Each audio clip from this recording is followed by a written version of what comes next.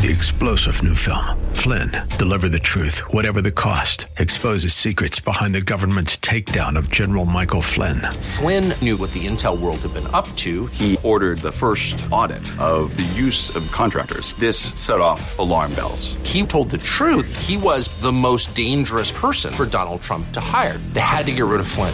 Flynn, deliver the truth, whatever the cost. Available now. Watch it today. Go to salemnow.com. salemnow.com. The Bruce Hooley Show podcast is brought to you by HemisphereCoffeeRoasters.com. Creating jobs and restoring dignity one cup at a time. Good coffee doing good. Learn more at HemisphereCoffeeRoasters.com. Hour number 2 of the Bruce Hooley Show begins with a very consequential matter, and we have told you about the resolution authored by Brendan Shea, member of the State Board of Education, the necessity of that resolution being adopted to protect our kids in schools, specifically our girls. The Biden administration wants to really undo Title IX protections by claiming that they are expanding Title IX protections. Their expansion would allow biological boys to play girls' sports, to be in private girls' spaces, locker rooms, bathrooms, showers. Brendan Shea pushing back against this with the State Board of Education. And this is a resolution that he came up with that gained a lot of attention last month, and it will hopefully come up for a vote on Wednesday. So we are glad to welcome to the show Brendan Shea, member of the State Board of Education. Brendan, thanks for your time today. And I just would kind of wonder what motivated you to come up with this resolution, because you certainly understand that this was going to, as it has, incurred a lot of objection from LGBTQ pushers of the LGBTQ agenda and from a lot of the teachers out there. Yes, absolutely, Bruce. And thank you for having me today, and thank you for promoting this idea and raising awareness among your listeners. This has been building for me for many months. I mean, my top objective here is to stand up for the truth, really to push back against the insanity that is taking our culture by storm. I mean, it's unbelievable to see the speed at which this is moving. I mean, we hear about dramatic numbers of children all of a sudden coming out with rapid onset, what they call rapid onset gender dysphoria. We hear the high-profile stories in women's sports and swimming and high school wrestling in Texas. I mean, there's just been a number of stories. And then this summer, I commend our Attorney General, Dave Yost. On July 26th, it was announced, that was what actually put it on the radar for me, that some of these regulations that were being talked about, one of them actually took effect, and that was from the Department of Agriculture. And our Attorney General joined 21 other state attorneys general in a lawsuit seeking to invalidate that regulation.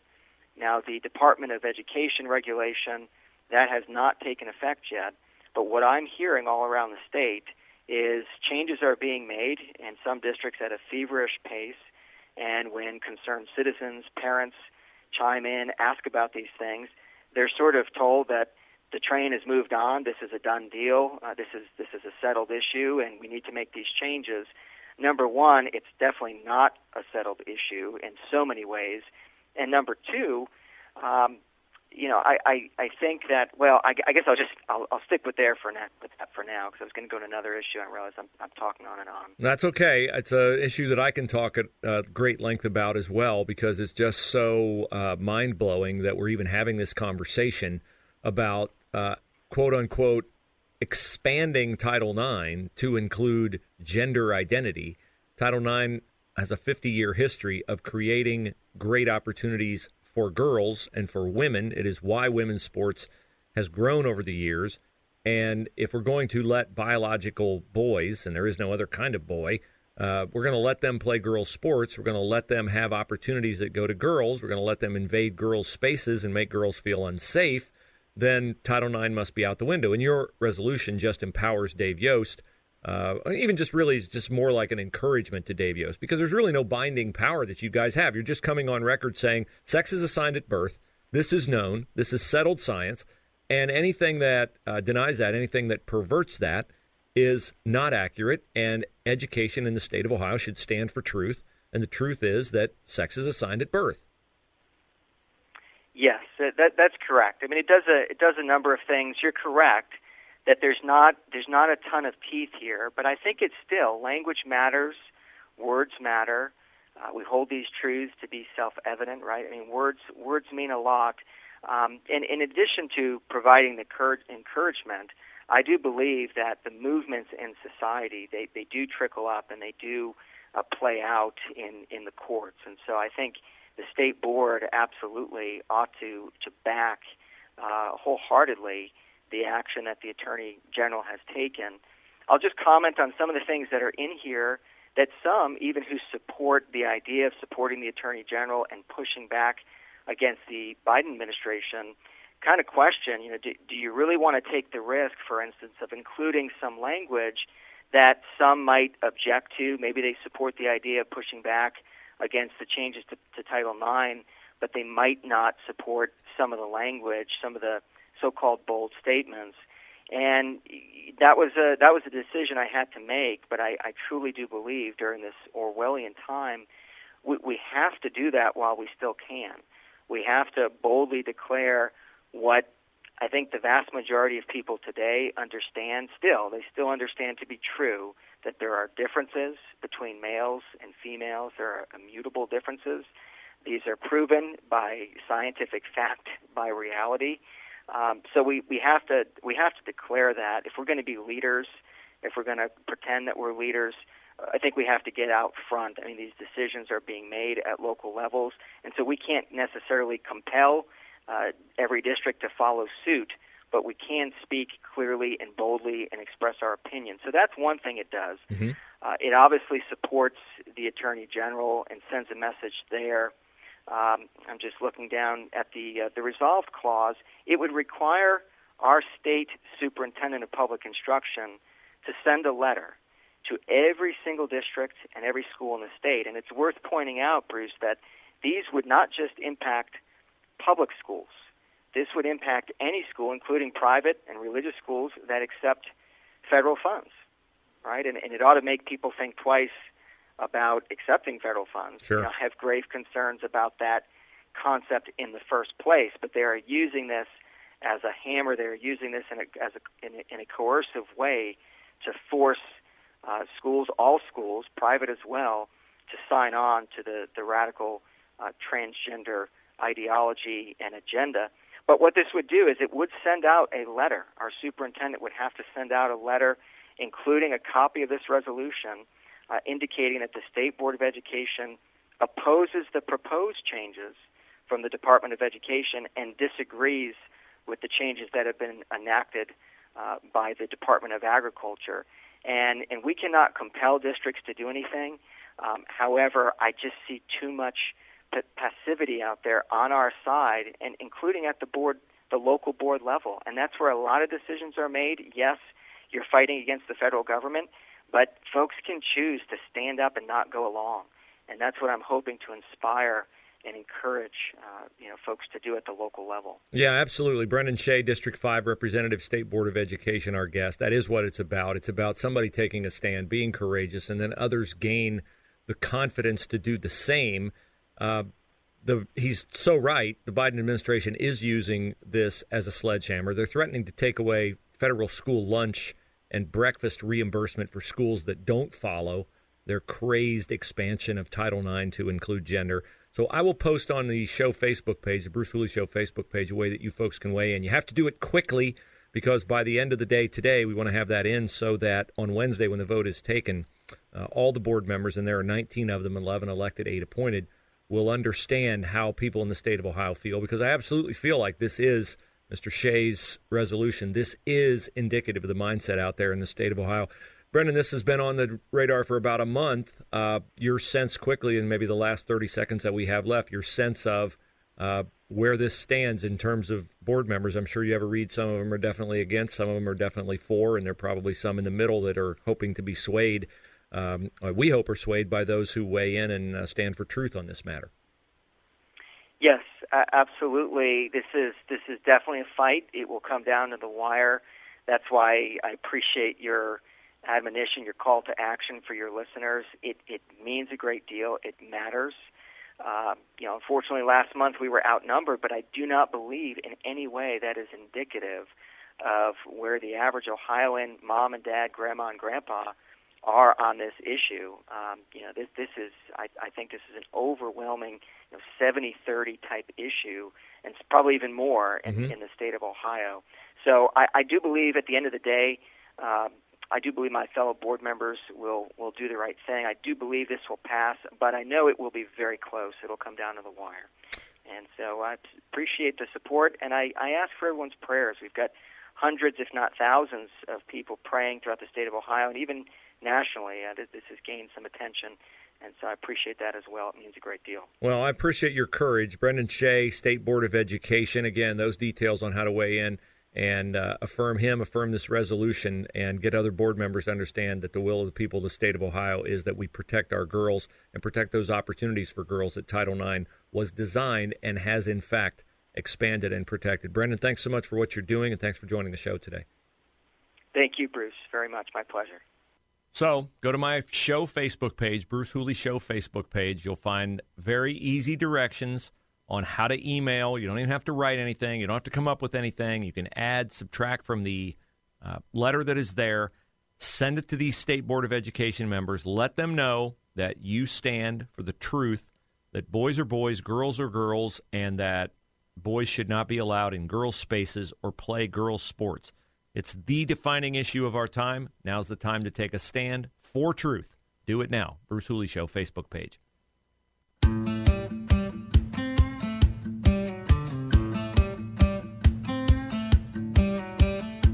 So I'm having a little bit of a disconnect today. Why today is Columbus Day, when October the 11th is the day that Columbus discovered America, the Bahamas, the New World.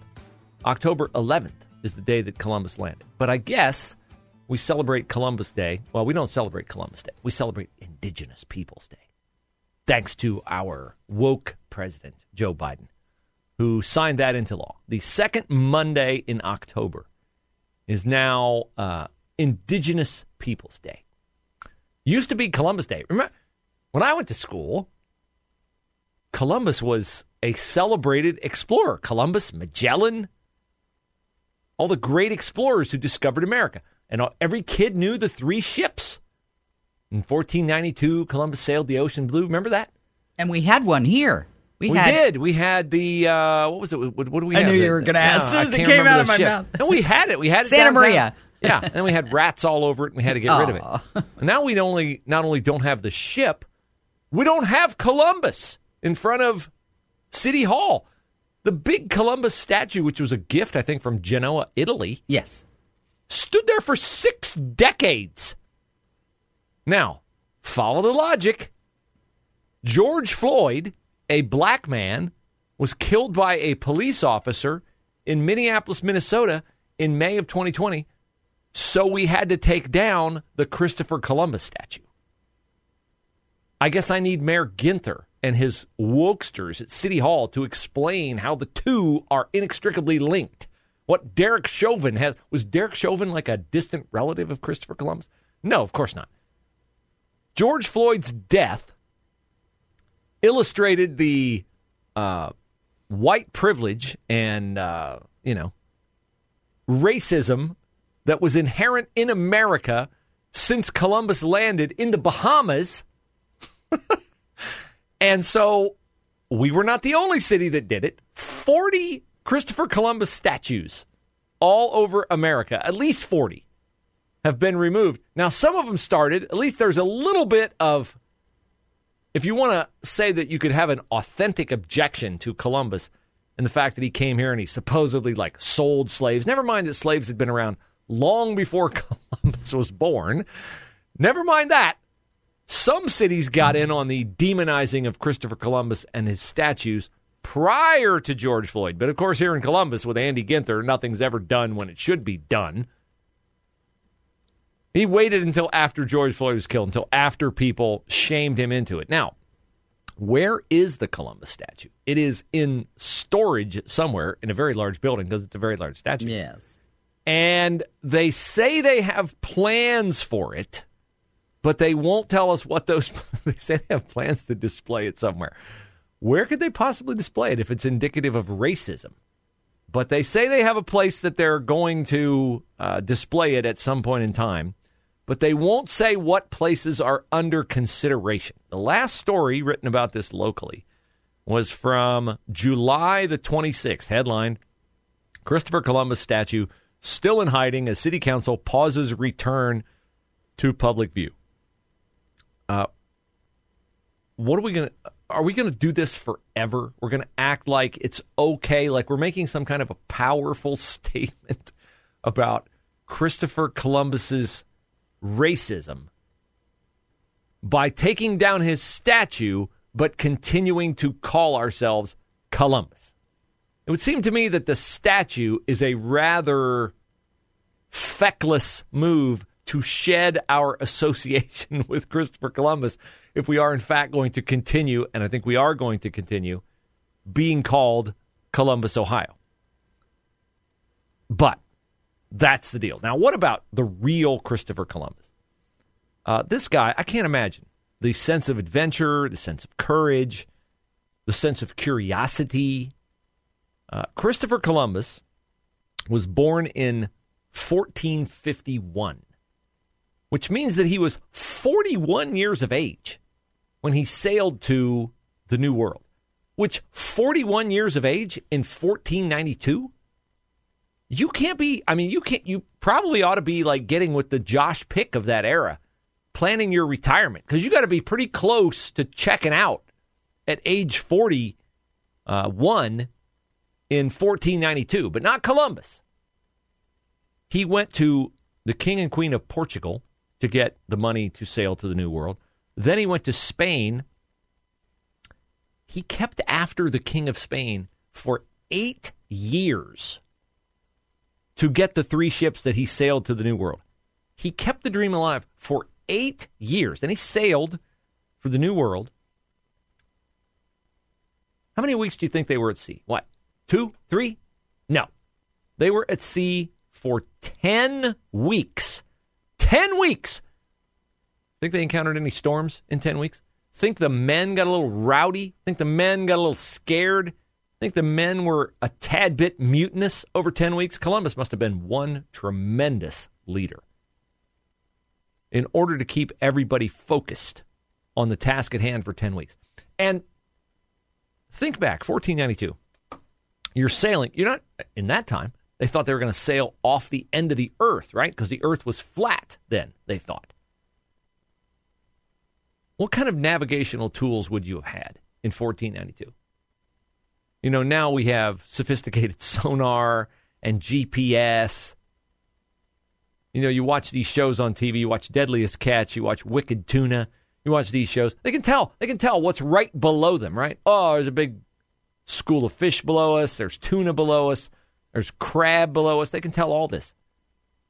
Columbus, shockingly, did not have that. What did he have? What would he have had? Well, he would have had a very rudimentary telescope, like a magnifying glass, maybe. He would have had a compass, and he would have had the stars. That's it. That's it.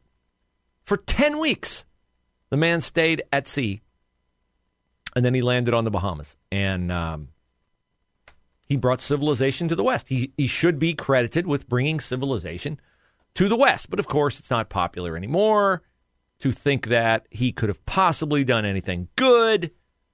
All his sense of adventure, all his sense of accomplishment, all his sense of courage and bravery and valor and leadership, has nothing to do with anything, because 500 and 20 years later, a cop in Minneapolis tried to subdue a career criminal who was high on drugs. Therefore, that clinches the deal that Christopher Columbus was a horrible, terrible, awful, very bad man.